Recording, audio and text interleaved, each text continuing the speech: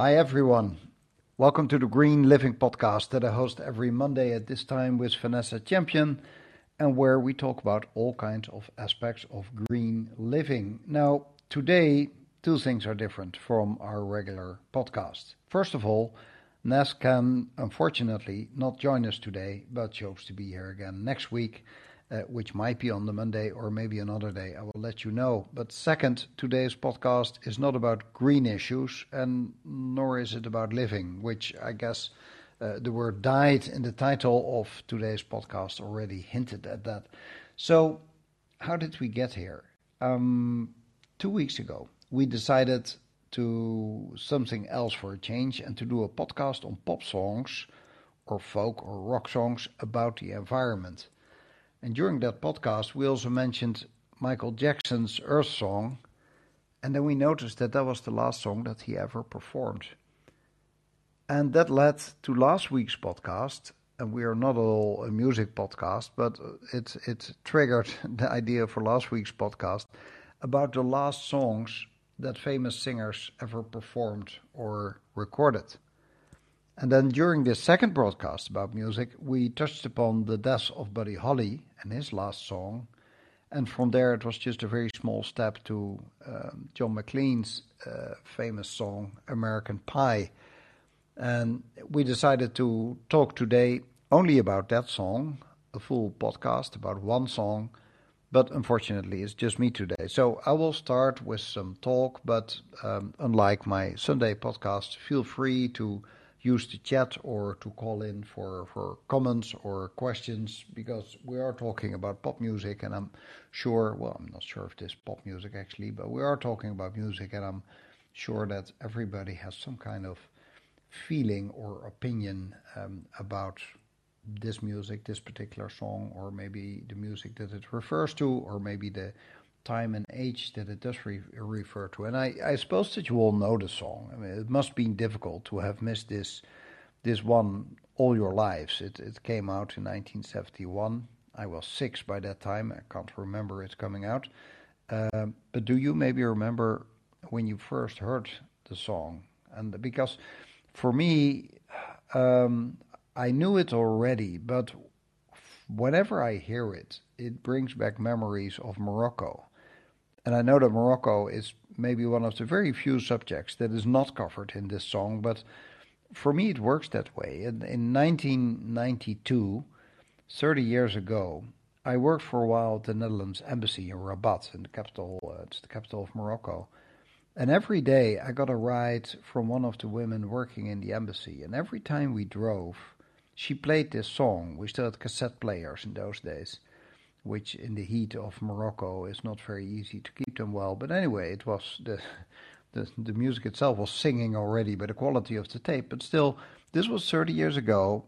And whenever I hear this song, I'm driving through the streets of Rabat, even though the song has nothing at all to do with Rabat or Morocco. And I remember that we asked ourselves what the song was really about, that we had no clue, and we were speculating a bit. And it was only years later that I found out, and throughout the years I've been reading about it, and sometimes you come across another article or another theory, and I kind of keep up to date to what people think about this song. And as I said in the previous podcast, the day the music died is this fateful day of the 3rd of February 1959, when a chartered aircraft crashed in Iowa just minutes after it took off, and that caused the death of 3 young artists, Buddy Holly, who was only 22, and Richie Valens, and the Big Bopper, J.P. Richardson, and the pilot also died. So there were 4 people that died. I think everybody agrees that the day the music died, which is a line that McLean wrote, refers to this tragedy, and I think that's one of the few things where he has been clear about as well. So so Buddy Holly was. For now, if you listen to his music, it sounds really, rather simple, old-fashioned, early rock and roll without any of the beauty and the complexities that in the second half of the 1960s were added by brilliant musicians. But in his day, he's really great and growing. He had some 60 songs that were all big hits. Now, the song American Pie was released in 1971, and it was for 4 weeks a number one hit song, and it's been played ever since, which was kind of rare because it's like 8.5 minutes long, and normally singles, as we called them in those days, were just like 3 or maximum 4 minutes long. So this was really a rarity. There were a few longer pop songs, but they never made it to a hit. I think Sad-Eyed Lady of the Lowlands of Dylan, of Blonde on Blonde, which is I think 66, is much longer. It's just this double album. It's I think the last half, the fourth part of the album. So it's just one side of a complete, what do you call that in English, album, a long player, and which is, by the way, also iconic. But I think people don't know it because it's not played so much. So this song is actually in 2017. It was accepted in the Library of Congress National Recording Registry. There's less than 500 works in there, so that's something to be proud of. He is proud of it himself as well. I remember that he said in an interview already years ago that writing this song meant that he never has to work again. So it must have been financially good for him to write this song. So what is this song all about? McLean admitted that it's about the death of Buddy Holly, but he never gave much away of what it was really about. When Buddy Holly died in '59, McLean was a paper boy in New Rochelle, and he learned about the plane crash when he opened the papers that he was delivering that day. And you can find that back in the song. Early in the song, he sings, "But February made me shiver with every paper I deliver. Bad news on the doorstep. I couldn't take one more step," which I, by the way, find one of the worst lines in the whole song. I find it weak to use the word step in 2 lines in a row, using it in more or less the same meaning. But who am I to criticize this beautiful song? And he's been interviewed a lot, but he always keeps it as mysterious as possible. But he did admit that the song is about the turn from the innocence of the 1950s to the much darker and much more volatile times of the 1960s, a period that really shaped the future of America and the future of the world in that sense. And it's both about this dynamic change in music as well as in the politics of the days, which makes the 1960s so mighty interesting. So, yeah, you could say it's about the cultural, the political decline of the U.S. in the 1960s, a farewell to the American dream after the assassination of President Kennedy. Personally, I always feel that the assassination of his brother was, in hindsight, more decisive than the murder of the president years earlier. And then there's this really mysterious chorus: "Bye bye, Miss American Pie. Drove my Chevy to the levee, but the levee was dry." And he's been asked a lot about what this means, and he just refuses to say anything about it, and people don't really have a clue what it's really about. And he referred recently in an interview that Carly Simon is also still silent about what You're So Vain is about, and that was written in about the same time, also in the early 70s. But Carly Simon has at least now revealed that the second of the 3 verses is about Warren Beatty. And now she said that Warren Beatty is. I'm looking in the street. There are two guys in a fight. That's distracting a little bit, shouting a lot. It's about a falsely parked car. I need a studio for this. And so she said about Warren Beatty that he is. I'm going to sit somewhere else. There's so much noise here. I'm not sure if you can hear it. But she referred to one of the famous lines. You probably think this song is about you. So when she was asked about what the first and the third verse was about, then she said, "Well, Warren Beatty thinks that the whole song is about him." So she keeps it as mysterious as it is. I'm trying to see if I can go back to my desk, walking around with an iPhone. Yeah, the guys are finally in their cars. They're not really beating each other up. There's complete fan sites, complete websites of fans dedicated completely to decoding the song. Who was the jester who sang for the king and queen, and what was revealed when on the day that the music died, and is it about the Vietnam War? Is it about Bob Dylan? Is it about the Beatles? It's a bit of all of that, actually. And I'm no expert at all. I'm just interested in this song, and if you start searching for it, you find enormous amounts of information. There's tens of thousands of self-declared experts. There's all those websites. There's books. I have no ambition to join them, but I do share the fascination for this piece of pop mystery. And I wonder actually if it's pop music. I used that word earlier. I find it hard to define. There's elements in it of folk music. There's rock and roll in it. It's interesting that McLean himself, he loves the structure of the song much more than these fascinating lyrics. He called it the perfect fusion of music styles. The slow opening and then the chorus that speeds up, and that's like rock and roll. Then there's the storytelling part, the folk element in these verses. So let's go to the song itself. It starts with a long, long time ago, and that wasn't that long ago, actually. This song was a hit in 1972. It was written in 71. And Buddy Holly died in 1959, so it sounds now like a long, long time ago, but it was at that moment just 12 years earlier.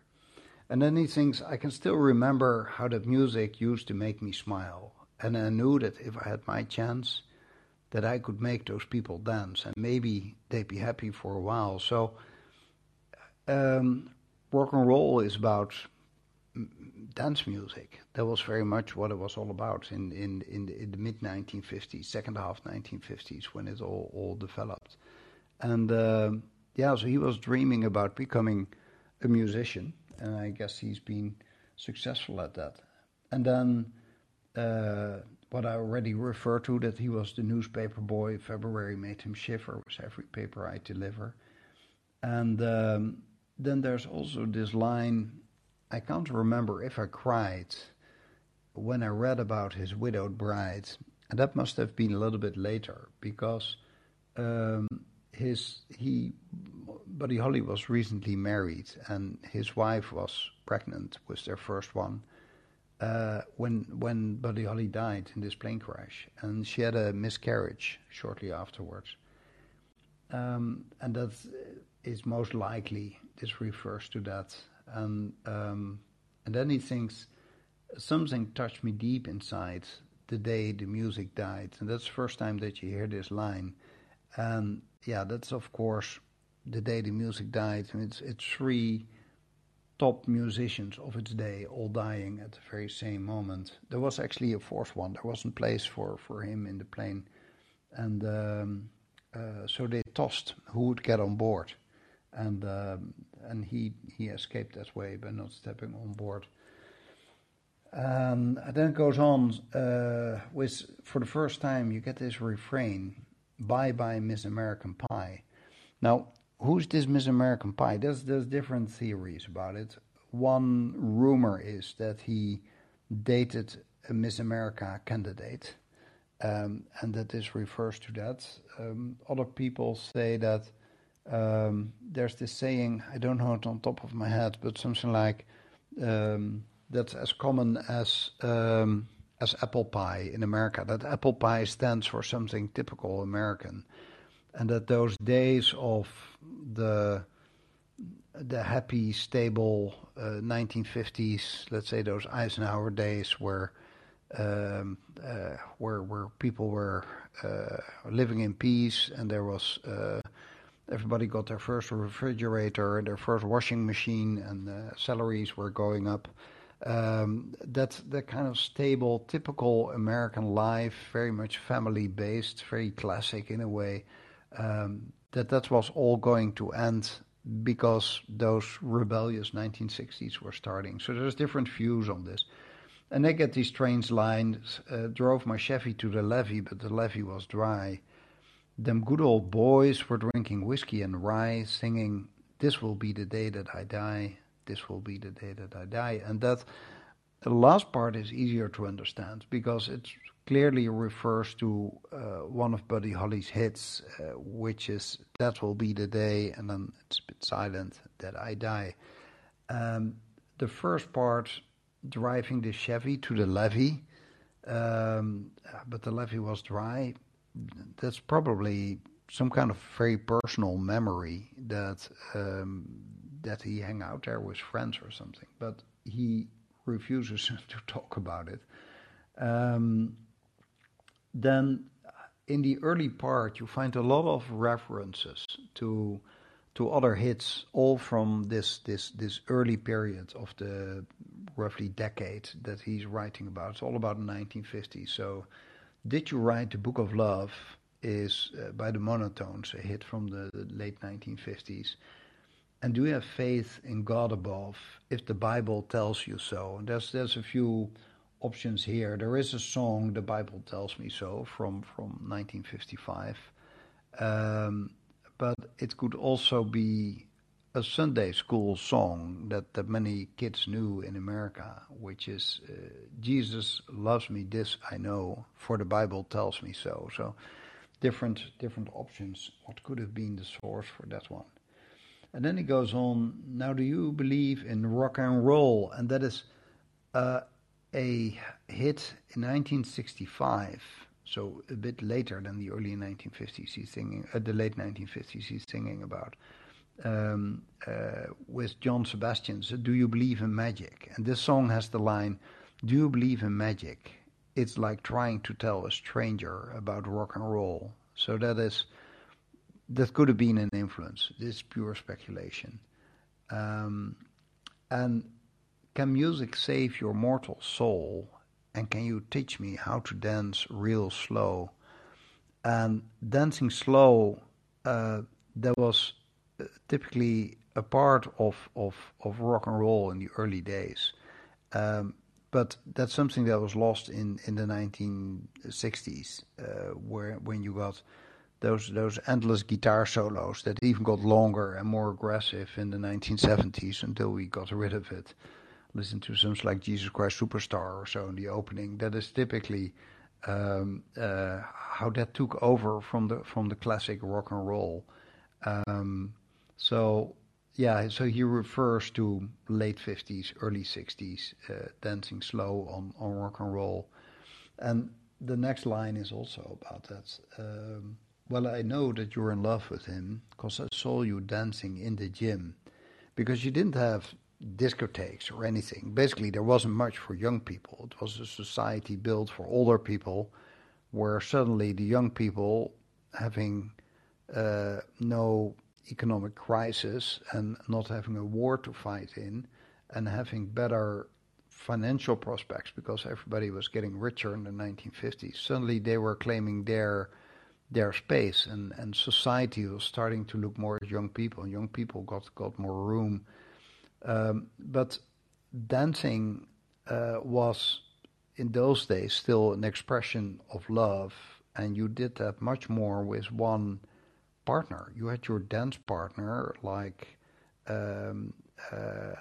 you were, kind of together. You didn't just change from the one dance partner to the other as we would do nowadays. And then he thinks you both kicked off your shoes, and that's the same thing. There weren't like really discotheques or anything where you could dance. So the sock hops, that was you take off your shoes, and then you can dance on the wooden floor of the basketball courts without destroying the wood with your shoes. The memory that I had when I had to do my final exam at the high school exams, everybody had to take off their shoes because it was done in the sports hall. So with cold feet, you were filling in all those exams for 2 weeks in a row to finally finish high school. And then he says, "Man, I dig those rhythm and blues." And of course, rhythm and blues is one of the main sources for rock and roll. It was originally, this was called race music, and then later they softened it. This came from the black performance, and then later they changed it into rhythm and blues. And it was the white people got popular by singing songs that were actually created and made popular in the black communities by black singers. And then so Elvis Presley is clearly also somebody who's been influenced by the gospel and by also by the rhythm and blues music. But being a white performer, he could reach a much larger audience. It's only later in the late 1950s that you got people like Fats Domino or Little Richard that were finally also able to get records. So that's a referral to that. And then he says, "I was a lonely teenage bronco buck with a pink carnation and a pickup truck." That refers to another hit, which I don't know actually. I should look it up. But A White Sports Coat was a hit from Marty Robbins in '57. And then he goes on, "But I knew that I was out of luck. The day the music died, I started singing," and you get the refrain again. Then the third of the 5 verses is he quickly goes forward in time. He says, "Now for 10 years we've been on our own." So basically he is already in 69 because in 59 Buddy Holly died. So about 10 years after the crash, and then he's singing, "And moss grows fat on a rolling stone," which I have always believed as one, probably the first time I read an interpretation of this line, is that it could be Dylan. There's of course his basically his only hit. I mean, he didn't have many hits. He's a brilliant writer of songs and a brilliant performer, but he's not some kind of hit monster that's constantly in the hit parade. But like a Rolling Stone in '65, that's his first and I think biggest hit that he really had. And that was in '65, but then he stayed home. He didn't perform between '66 and '74. He started to earn money. His old days from Greenwich Village were over. He was just, living in a house in Woodstock, getting his royalties. So that is not really the angry Dylan that wanted to change the world. So yeah, moss grows fat on a rolling stone. Other people say it might refer to Elvis, which I think is unlikely because he will later be referred to as the king. It doesn't make sense to do that, but yeah, some say Elvis was already getting more fat and not being the lean dancer that he was in the early days. It could also be a referral to rock and roll in general after everything that had changed in the 1960s. So the real rock and roll was kind of dying out because rock music, pop music, and all kinds of other forms were rapidly developing, especially after about '65 and those last few years. So yeah, stagnation of rock and roll. I think that's another viable theory.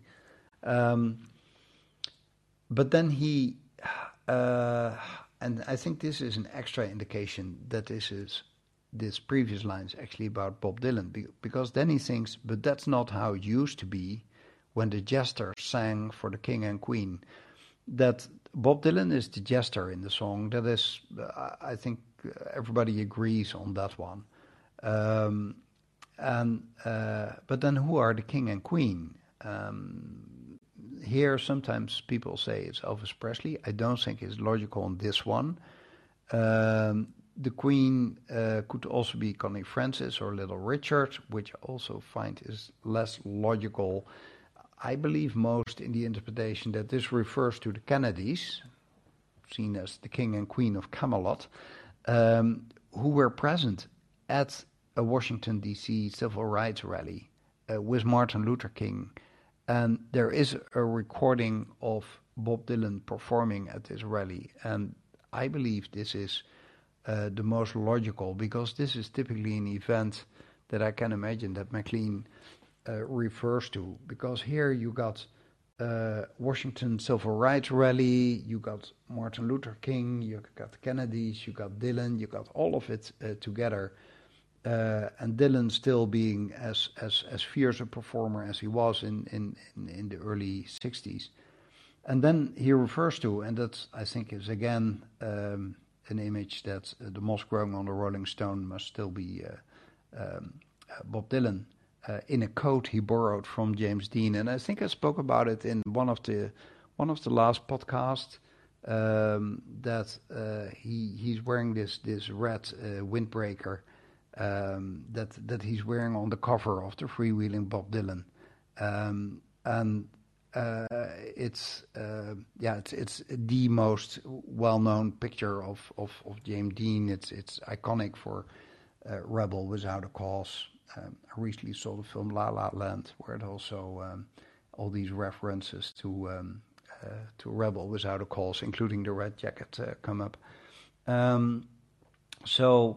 Yeah, it could be that this is what it is. I suppose it's all about Dylan, also because Dylan has been so essential for the history of pop music in the 1960s. He's the man that put content into songs that before Dylan it was just the love me do kind of text, and now there were creative lyrics. So he's been extremely important in that sense. And then he sings, and a voice that came from you and me. That's about pop music.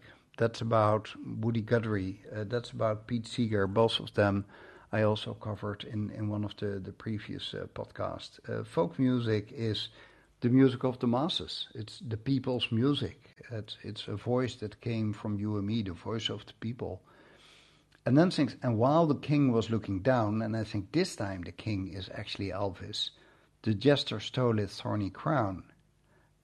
So Elvis, classic as classic for rock and roll, and an extremely creative and important force in the late 50s and early 60s. Elvis was a bit on decline. He later had a comeback in his white suits and his in a completely different Elvis, as we saw him in his last years in the late 60s and especially the early 70s. And then Dylan, he took over. He took over the thorny crown, which is the high price of fame, especially for Dylan, which maybe MacLean couldn't know by that time, but we know from later stages that for Dylan, the thorny crown, this prize of fame has always been really, really difficult. I referred to that in an earlier podcast when I described being present on the 10th December celebration of the Nobel Prizes for Literature in Stockholm. And Dylan not being present to receive his Nobel Prize, which I think was a very bad mistake of not showing up, by the way. And then we get to the courtroom was adjourned and no verdict was returned, and that is most likely this trial of the Chicago 7. which is, by the way, there's quite recently there was a good movie. I think it's now a few years old. I saw it on Netflix, and it's fascinating. It's an Aaron Sorkin movie, the same guy who's behind the West Wing series, which I think is one of the best series I saw on Netflix. I'm not very much of a Netflix watcher, by the way. I normally work and write in the evenings. This the Trial of Chicago 7, if you can find it, it's a good one. It's about these anti-Vietnam War protesters that were charged with conspiracy and crossing the state lines. Well, finally the conspiracy didn't hold. First, well, the crossing the state lines, I think finally they all got out. And it's directly related to those the infamous 1968 Democratic National Convention of Chicago, and there's of course a direct link to the murder on Bobby Kennedy in '68. And then the song goes on while Lennon read a book on Marx, and the funny thing is and that's intentional, I'm sure. That when I heard the song but had never known what it was about, I always thought about it was about Lenin, Vladimir Lenin, reading a book of Marx. There is actually still in the Moscow Museum a book of Marx, Das Kapital, and Communist Manifest, which is full of notes written by Lenin in the marges. And of course, Lenin has read a book of Marx, but John Lennon, was also reading about Karl Marx. Probably didn't spend too much time on it, but of course, there is for somebody who's been so outspoken on radical politics and changing the way we treat each other and government should treat people. It's clearly something for him.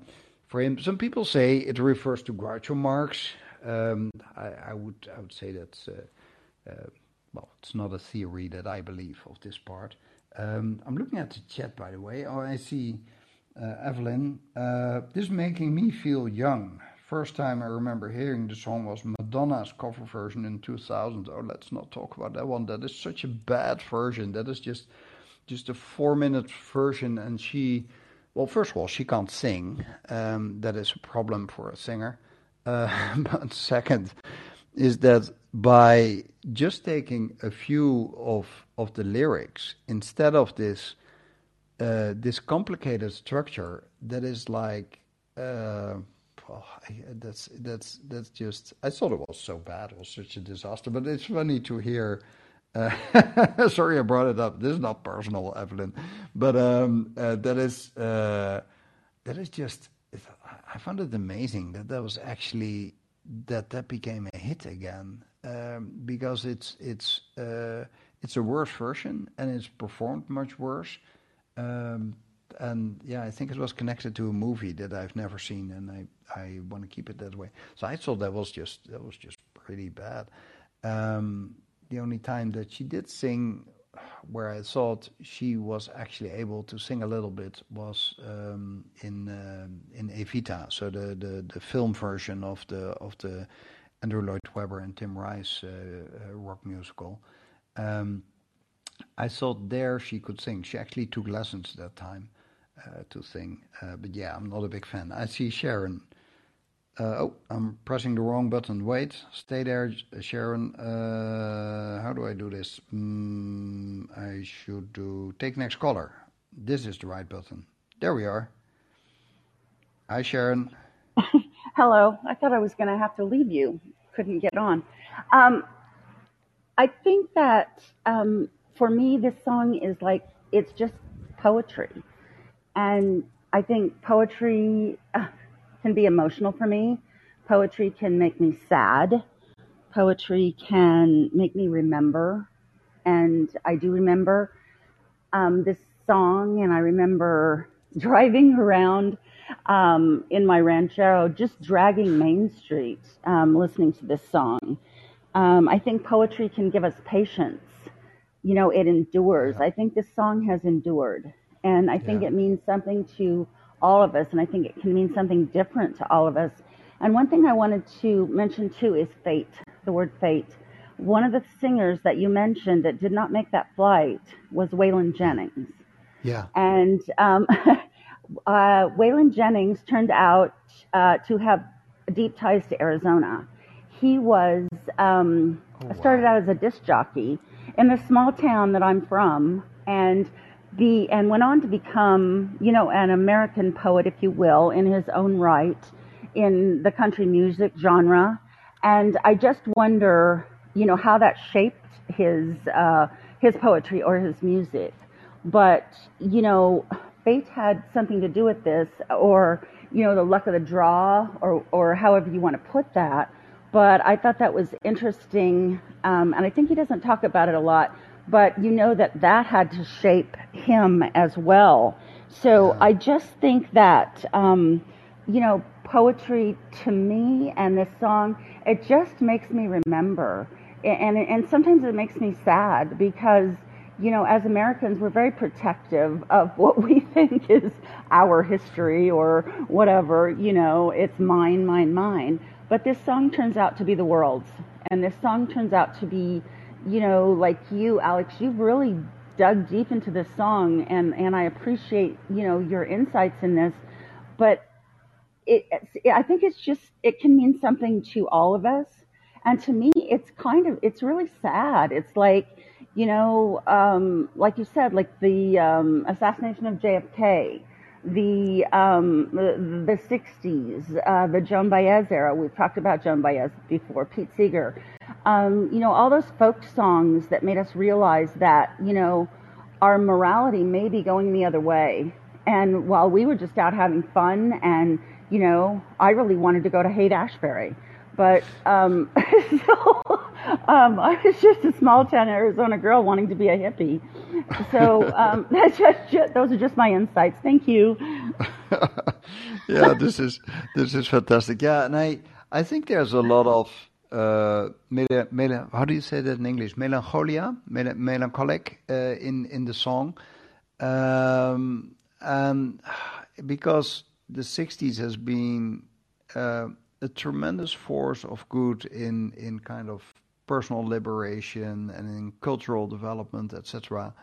So I think in society it gave a boost in let's say everywhere where we are now with LGBT rights or with the progress made against segregation or women's rights, etc.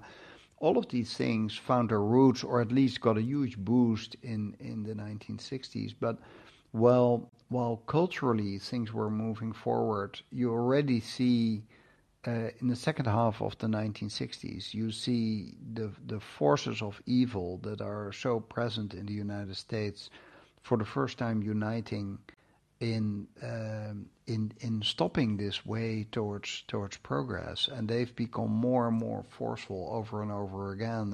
The second blow was in the second half of the 1980s, and I think the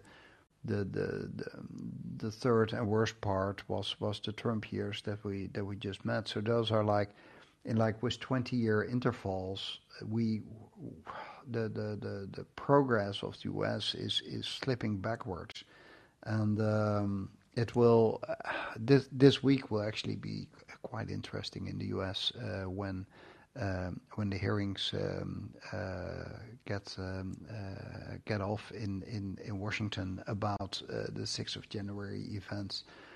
This is going to be exciting because this is, whatever the outcome will be, history is going to be written in this week and the weeks to follow. And that's fascinating.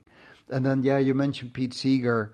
That is typically the voice of you and me, sailing down my dirty stream, still love it, and I'll keep the dream that someday, though maybe not this year, my Hudson River will once again run clear. I love those kind of lines. I mean, that is what folk song should be all about. Making you aware realizing about what's happening in society, that you're part of society, that you actually have a voice, that you can make change.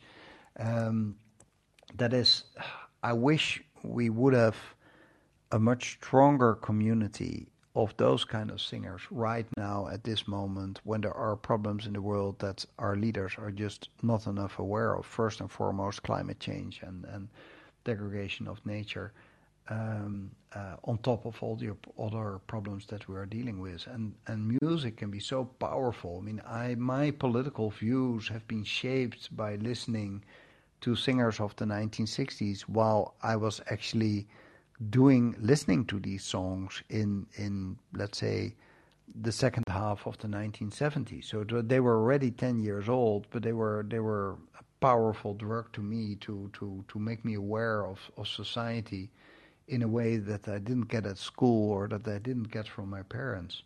And I wish we would have much more influential singers these days instead of the nonsense they're singing about. Let them. Where's the anger? It is their future. These singers are young. Their future is being stolen from them, from the older generations. Why don't they rise up? And why is music so tame these days? Maybe because the big music industry is in the hands of our generation, and not their generation. That might play a role. I don't know. Let's go back to the song. I see a comment from Evelyn about Willie. So Lenin read a book on Marx, and then while Lenin read a book on Marx, the quartet practiced in the park. Now, who's the quartet? I mean, the first one you would think about would be the Beatles, but they're not. And the line before makes that clear, because while Lenin was reading a book on Marx, he couldn't at the same time be part of the quartet who was practicing in the park, because he was reading, right? So there's not the Beatles in the Shea Stadium. Then some people claim it's a reference to the Weavers, who were blacklisted during the McCarthy era, and it would make sense that MacLean would refer to the McCarthy area as this really dark chapter in U.S. history, one of the many dark chapters. That could be that MacLean was referring to that, there's different interpretations there. And then it goes on, and we sang dirges in the dark. Well, a dirge is a funeral or mourning songs. So it could be a reference to some of the art rock groups that played long pieces which were not meant for dancing. So it's a kind of funeral song for the classic danceable rock and roll. Then there's the refrain again, and then it gets more.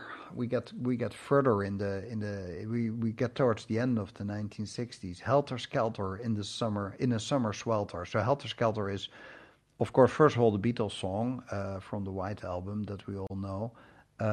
And probably you also all know Charles Manson, who recently died just a couple of years ago, I think maybe 2 or 3 years ago, who claimed that he was inspired by the song to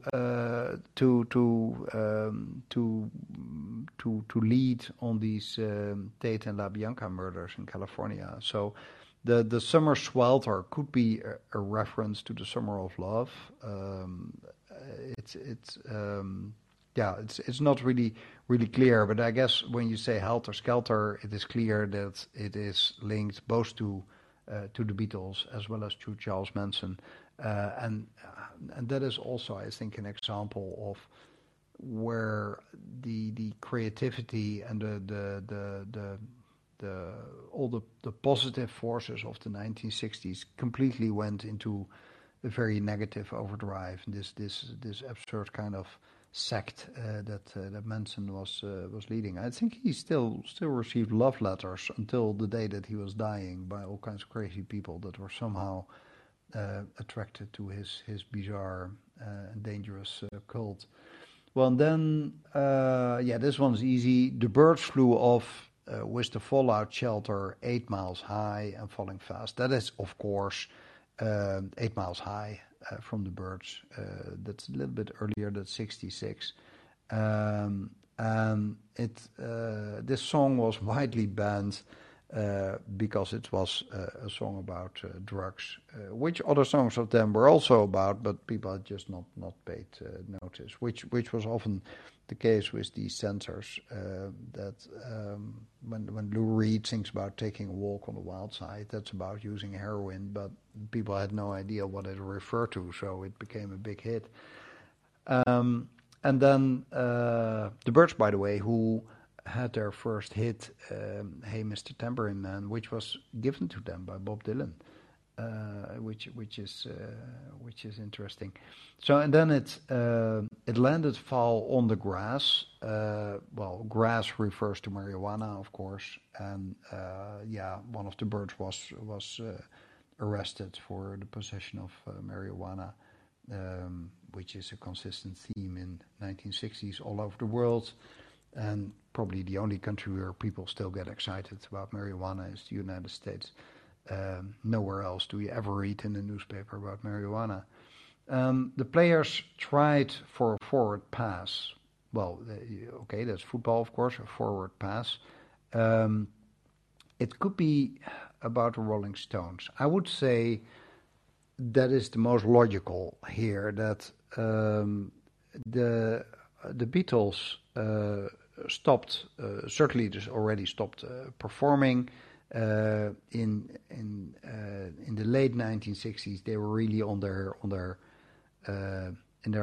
last phase. In 1970, they would stop as a band, and that of course gave an opening for the Stones, who had always been trailing behind, them picking up what the Beatles had developed, but then expanding on it and making it more aggressive and more fantastic, and then giving that an extra twist that the Beatles had not given to it. So that the kind of relationship between those two bands is fascinating to follow. But yeah, that's a forward pass. They stop and they could the Stones could just run forward. Then it says, with the jester on the sidelines in a cast. Jester, remember, that's Bob Dylan. He crashed his motorcycle. I remember him saying in an interview that he believed that the back wheel got somehow blocked, which is a strange story because I've never heard that from any other motorcycle, which was close to Woodstock, and he was for 9 months completely out of it to get better again after that incident. So then it says, now the halftime air was sweet perfume, which is drugs, of course, while the sergeants played a marching tune. And the absolute most brilliant album of the Beatles, at least for me, is Sgt. Pepper's, of course. That would make a lot of sense, while the sergeants played a marching tune. And it is marching because it's no longer dance music. You can't dance on Sgt. Pepper's, however brilliant it is, but we've left the dancing music behind.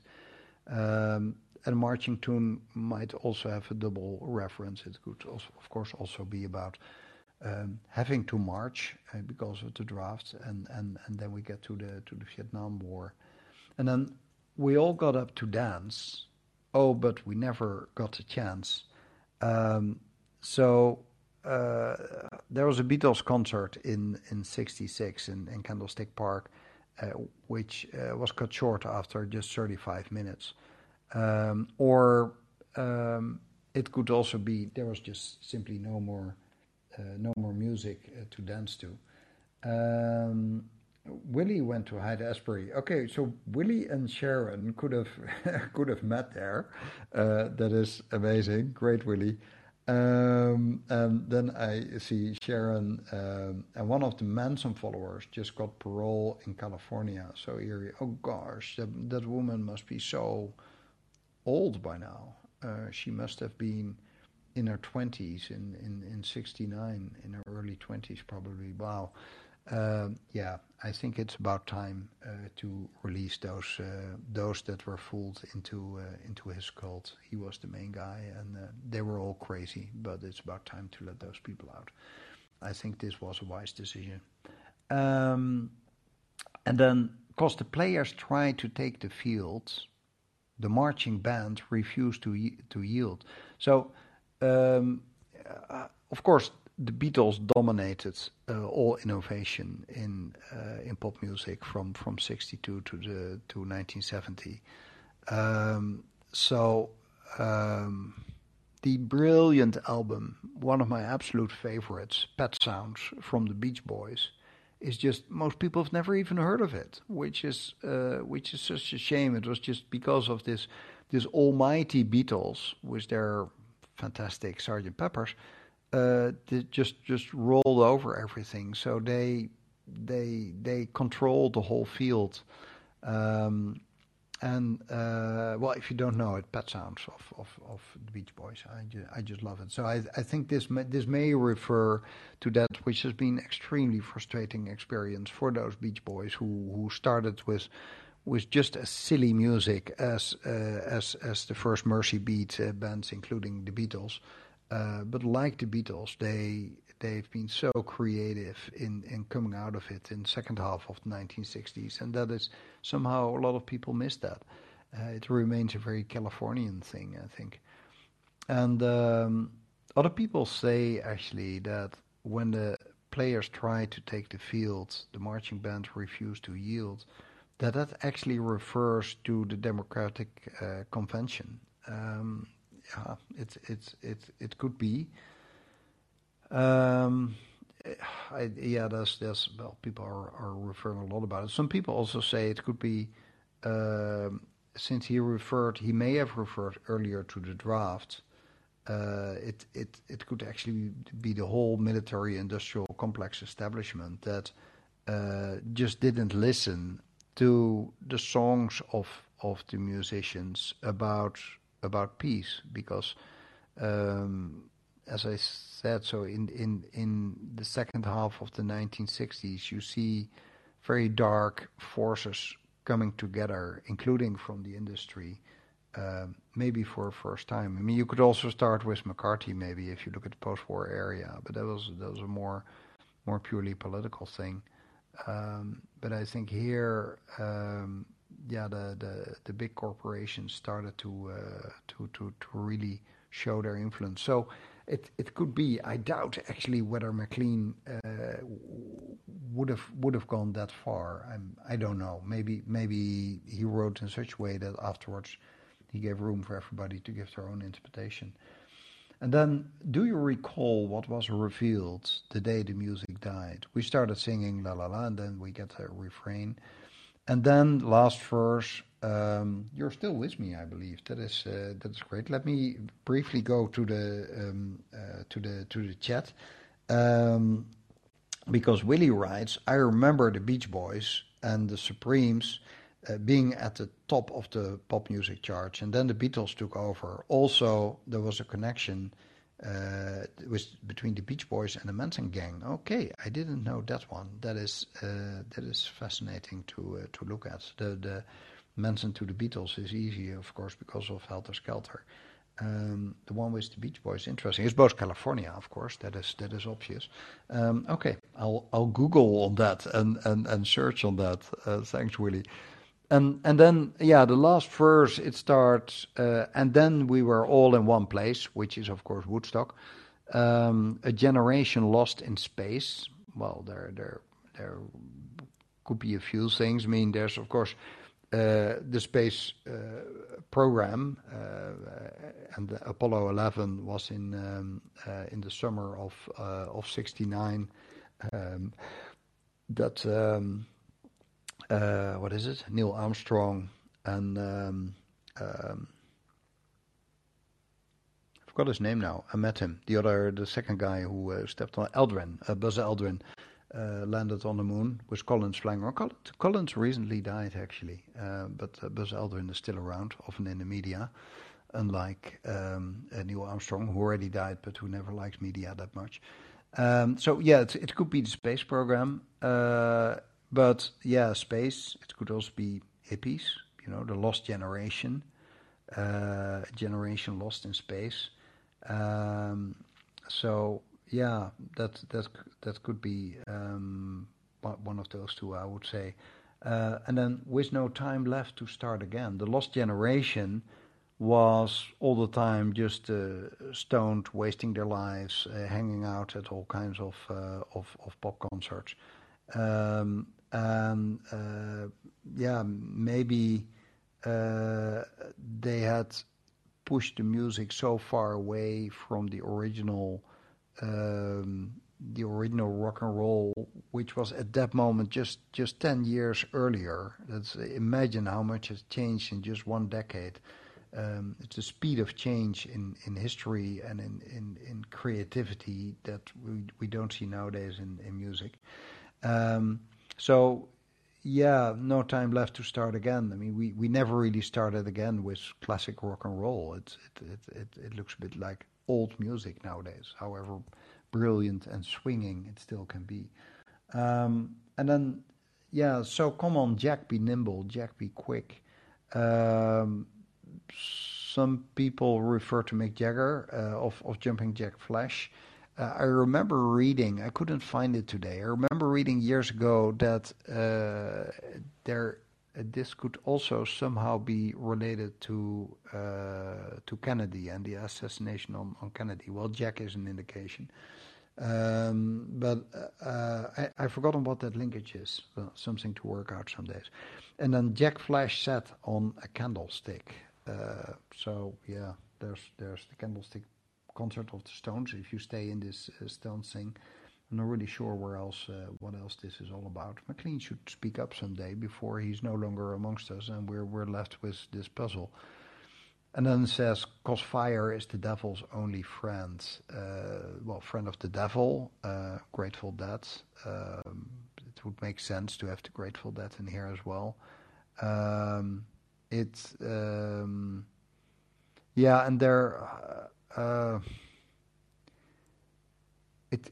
could also refer to the Cuba crisis, but that is, I wonder if that makes sense, because in the lyrics of the song we are already in the late 1960s, and we're no longer in the very early 60s of the Cuba crisis.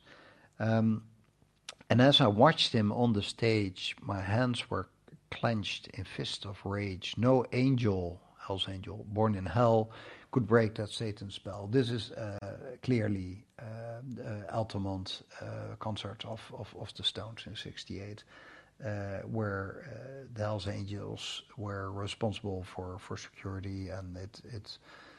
Well, people say that Jagger could actually see from stage how that murder took place.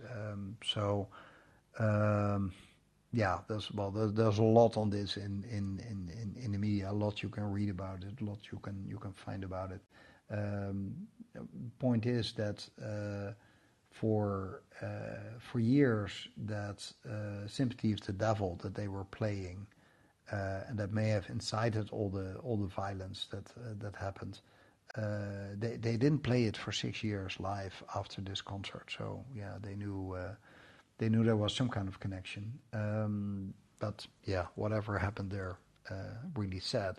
And then as the flames climbed high into the night, to light a sacrificial rite. So. My best guess from what I've read about this is Jimi Hendrix burning his guitar at the Monterey Festival. Again, Jimi Hendrix, by the way, from one or two previous podcasts of the 27 Club. So it could also be, it could refer to the burial of Kennedy. I think that's less likely. I would say this is clearly Jimi Hendrix, because it would be odd not to have Jimi Hendrix in this list of the key figures, the most brilliant guitar player of the 60s. And then I saw Satan laughing with delight the day the music died. He was singing blah blah blah. Oh, and there's of course the last verse. No, and there's Janis Joplin. I met a girl who sang the blues, and I asked her for some happy news, but she just smiled and turned away. That's of course when she took her heroin overdose in the 1970s. So that was basically by the time that he was writing this song in late 1970 that this happened. Janis Joplin, whom we've also discussed in the earlier podcast. I mean, we've really covered the whole 1960s. I'm looking at the comments. A great podcast, says Sharon. I'm making a new playlist from these songs since I couldn't make it to Haight-Ashbury, and then Willie comes back. I missed Altamont because I had to take a college entrance test that day. That is fantastic. I'm always so amazed, not having lived in the 60s, but being fascinated by that period, that life just went on. When I think, for instance, of my parents in the 1960s, they were then in their 30s, early 40s. They were just living absolutely square lives in just my father hard working, going to the office every day, wearing a tie if you couldn't stop him even in the weekend, and my mother being the typical mother taking care of the kids. I mean, a classic 1960s family. There wasn't any cell in their body that was rebellious in any way, and I think all their friends and colleagues were exactly like that. So this enormous influential movement is mainly something in the big cities in the main countries, and I guess it's a relatively small part of society that was really out there. We weren't all at Woodstock. We were all in one place. Well, Woodstock was, I think, 500,000 strong, just to give another quote. But that is just 500,000 on a Western world which consisted of many hundreds of million, if not a billion already in those days. But I find it fascinating. I wonder how that is for you if you look at your parents' generation in the 50s and 60s, how that was. And for Willie, the 60s were a very interesting time that totally shaped his life. And I love to hear that. And as I said, in many ways, the music of the 60s shaped my life, even though I was born in 65. So it's, but I remember at school, disco became really popular amongst my friends, and they were always talking about the latest disco hit that came out. And then there were a few that really liked punk music, which I never liked, although I thought the phenomenon was funny. But already in around that time, when I was, let's say, 1970 or so, by 1980 or in the late 1970s, I was actually going back in time instead of forward. Not that I'm such a conservative, in case you might think so. And then he sings, I went down to the sacred store where I'd heard the music years before. And many people think that it was a music store, a well-known music store, which by a man named Bill Graham, where he actually did go, and which was later closed. It could also be record stores much more in general. And that is typically a memory that I have, and I guess quite a few listeners may have that too, because after school, I lived in a village close to a big city, so then I cycled, being Dutch, to the big city. You went to those record stores, and they had like a small room where about 6 people could sit, and you could just take a record, and they would play it for you. There was no Spotify, etc., of course. So they would play it for you. You could listen to quite a few records and then make your choice, or you didn't buy anything. So that was typically a kind of thing you could do after school. So I still know exactly where my sacred store was in the city of Leiden, where I've listened to a lot of albums. Um, and Willy hated disco. I still hate it, Willy. Loved punk. I was a Deadhead in the 1960s. Fantastic. Well, I covered Grateful Dead quite a few times here. I lived in record stores and used bookstores. Same here, Willy. You and I should talk someday because um, you may be 10 years ahead of me, but I think there's so many memories. When I'm now in a city nowadays, there's no record stores and there's hardly any bookstores. And I think cities are nowadays less fun than they used to be because there's nothing to shop anymore. And I don't like Amazon that much. And Evelyn was in San Francisco when Jerry Garcia died. Okay. Even kijken. And then, yeah, oh, that was in Dutch what I just said. Let's look again. I said in Dutch. But the man there said the music wouldn't play. So maybe nobody was interested in listening to Buddy Holly anymore.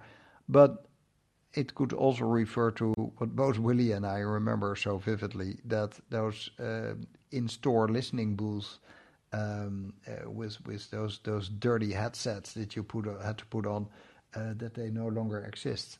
And Willy actually met Jerry Garcia. Willy, you should be in the show. Join us. And then in the streets, the children screamed. So flower children being beaten by the police and National Guard troops is one interpretation. The famous picture comes to mind of this, I think, Vietnam protester who's putting flowers into the barrel of a gun of the police, of the National Guard troops. I love that picture. The lovers cried and the poets dreamed. So it got more psychedelic, and it's funny that Sharon called this song itself very poetic and dreamy. So yeah, that could be. But not a word was spoken. The church bells all were broken. It could be that the broken bells are all those dead musicians. Because they can simply no longer make music. I mean, quite a few of those we already covered in the earlier podcast, and at least Jimi Hendrix and Janis Joplin were also mentioned in this song. And then he gets to, and the three men I admire most, we're really at the end of the song now, the Father, the Son, and the Holy Ghost. There's quite a few different interpretations here. What this could be.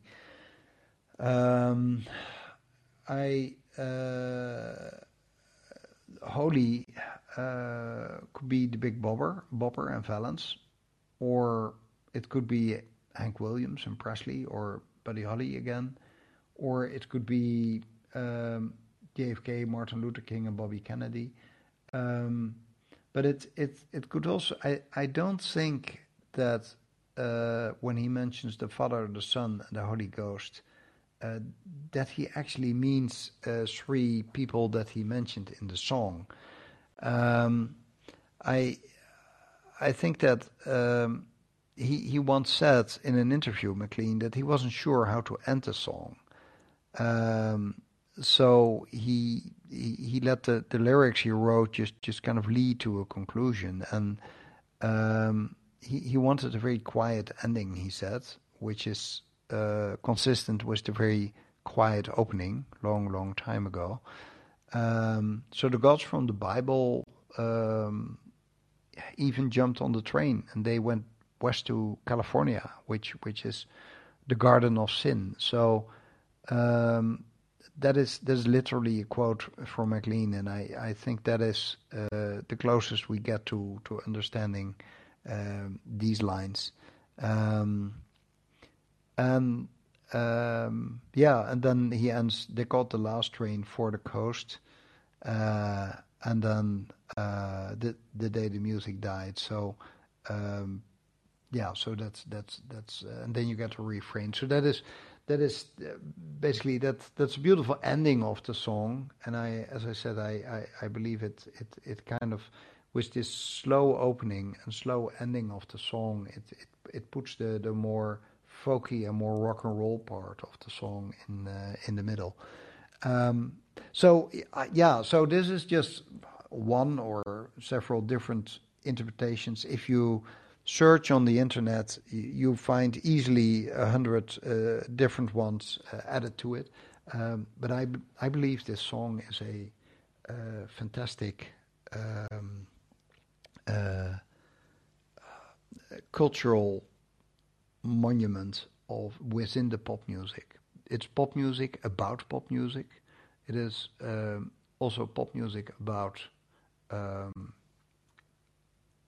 politics, which music should be about, because it is a sure way to reach young people, and that used to be stronger in the past, of course, for the very simple reason that there wasn't anything else. There was hardly television when I grew up, and if you wanted to hear anything else than from your teachers or from your parents, the only way you had access to something else was music and radio.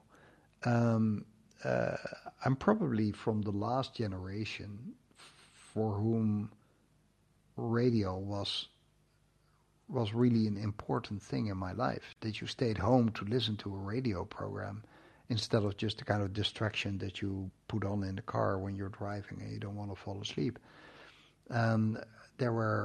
You spoke at school with your friends about the great radio program you had heard the day before. And I think with generation now, that is just, I think they hardly ever listen directly to radio. I think they might listen to pre-recorded podcasts, but much more to just pre-recorded music. But there's so much else. There's all kinds of video games and all kinds of other distractions, and there's the internet, and there's the social media, and they spend time on TikTok and Instagram and whatever. And we didn't have all of that. So the only external impulse was radio, was music. That made it so influential. And Willie still listens to radio. Thank you, Willie. And works at a community radio station. Good for you, Willie. I'm glad that people still do that. I must admit that I listen less to the radio nowadays than I used to do. But that's because I read and write a lot, and I can't, being a non-native speaker, I just get too confused if I hear English singing while I'm either writing or reading in English, and then it slows down my brain. And I could, of course, listen to Dutch music while reading English music, but there's not that much Dutch songs that I'd like to listen to. There are a few beautiful ones. I think that's about it, because if I'm not mistaken, I've been doing here practically a monologue for way more than an hour. You probably have better things to do than just to listen to me. I'm now going back from the chat to that other button, and I see that everybody is still here. That is great. You've been around the whole time. That is wonderful. I hope that you liked it. I'm not really sure about different dates this week. There's certainly the one with Alistair. That's just the regular one on Thursday. That one is going on. I will also. I'm not sure whether I will go to Germany or not, and on that depends a lot on the other planning. So if all, well, it's too soon to say. Just via the usual channels, which is either on Callin itself, but there I'm normally pretty late in announcing when I'm doing something, or just follow it via Twitter. And I'll try to, for some of you, just to send you a direct message via either Twitter or Callin to let you know if something is happening. I think there's probably like one or two interviews going on, but I'm a bit behind with my emails, so I have to start working on all that. With having said that, thank you all so much. Thank you for the buy me a coffees. I really appreciate that. And it's high time that I'm also going to work on the next newsletter. So that will also soon come out. Thanks for staying with me so long, and hope to see you all soon. Bye bye.